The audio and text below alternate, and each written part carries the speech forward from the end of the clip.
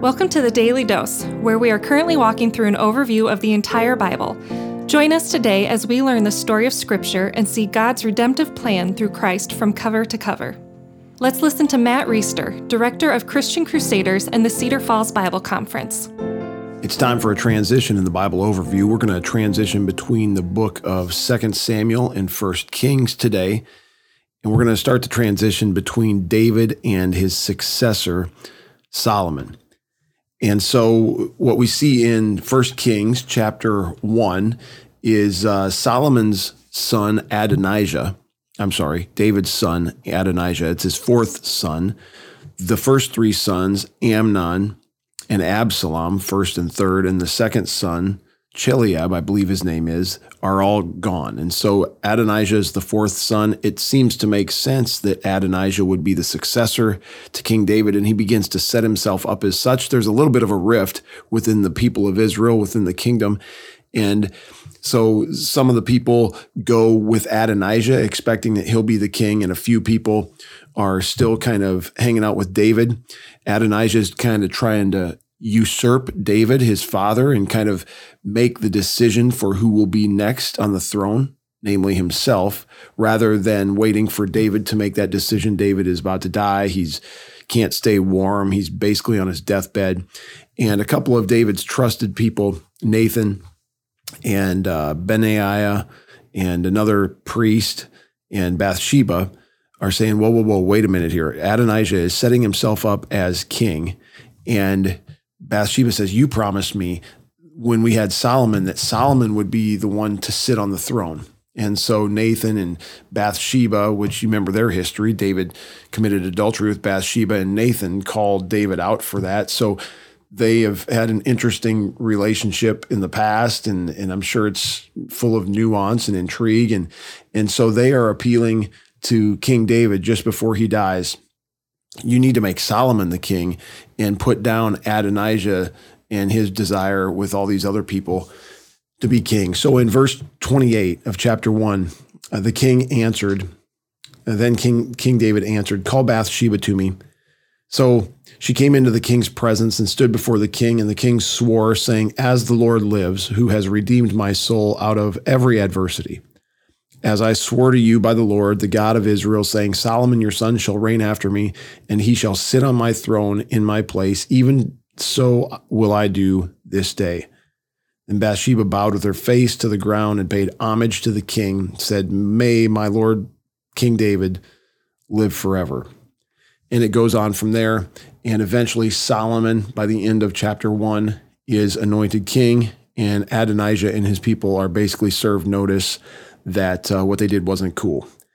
And I couldn't help but remember or be reminded by all the times so far throughout Scripture where the thing that seems most likely doesn't happen and the thing that seems least likely happens. You remember Isaac and Ishmael. Abraham's first son was Ishmael. And you would expect that the promise, the Abrahamic covenant, would be passed down through his first son, Ishmael, but these crazy circumstances arise, and God gives the promise through Isaac. Then Isaac has two sons, Jacob and Esau, and it's obvious that Esau is going to be the one who gets the blessing, except Esau sells his birthright in a moment of weakness and stupidity. And at the end of Isaac's life, his wife conspires with the second son, Jacob, to trick Isaac into giving the blessing to Jacob, and the blessing goes through Jacob. You never would have expected that to happen, but that's exactly the way God played it out.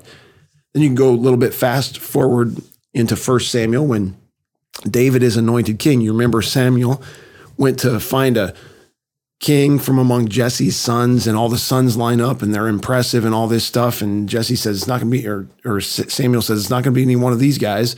Are you sure there's not another brother? They say, well, yeah, there's David. I mean, he's out in the pasture, taking care of the sheep. It's not like anyone is going to take him seriously. But as it turns out, that is exactly the guy, the least likely one who God wants to be king.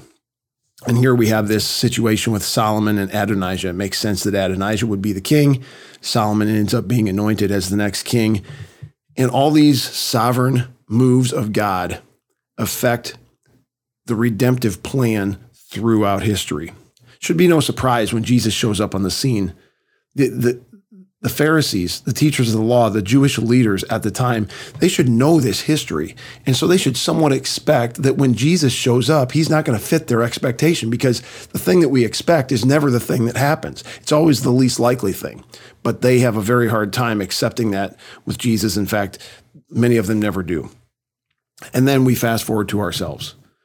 How likely is it that God would rescue us, you, me, from our sin, from our depravity, from our wayward trajectory, from our disobedience and our rebellion against God, the natural condition that we and everybody else is born into? How unlikely is it that he would rescue us and use us for his work? Truly amazing. Talked to a woman yesterday. We were talking about the Old Testament and how much we love it.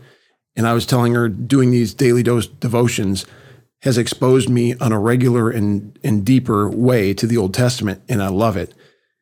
She said, I used to think of all these Old Testament stories as kind of separate, isolated stories. They're inspiring and amazing, but they're mostly unrelated. Noah's Ark, Elijah and the prophets of Baal, David and Goliath, whatever it is. She says, I've learned that this is all part of God's script from the very beginning, all the way through Scripture, to bring us Jesus Christ, to bring us to salvation through faith in him, and even beyond Scripture into our very lives.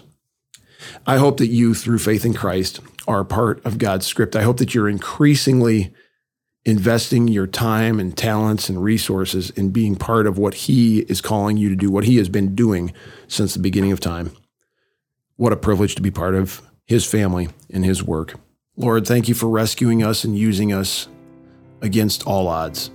Help us to be more effective for your kingdom. In Christ's name, amen. The Daily Dose is a partnership between 4 ministries. First is Christian Crusaders, where you can find weekly 30-minute worship services at christiancrusaders.org, and where you can hear engaging interviews and other content on one of our 3 podcasts. Second is Fresh Wind Worship, whose weekly worship services are available on their YouTube channel, Fresh Wind Ministries, and linked to their Facebook page, Fresh Wind Worship. Third is the Cedar Falls Bible Conference, whose conference videos are available at cedarfallsbibleconference.com. And please consider joining us for our 100th annual conference on Saturday, July 31st through Saturday, August 7th in 2021. If you or someone you know could benefit from an anonymous online Christian mentor, please visit issuesiface.com, which is provided by Power to Change Digital Strategies, our 4th partnering ministry. Please subscribe to this podcast, leave a 5-star review, and prayerfully consider financially supporting one of our partnering ministries. And check our episode notes for links and more details.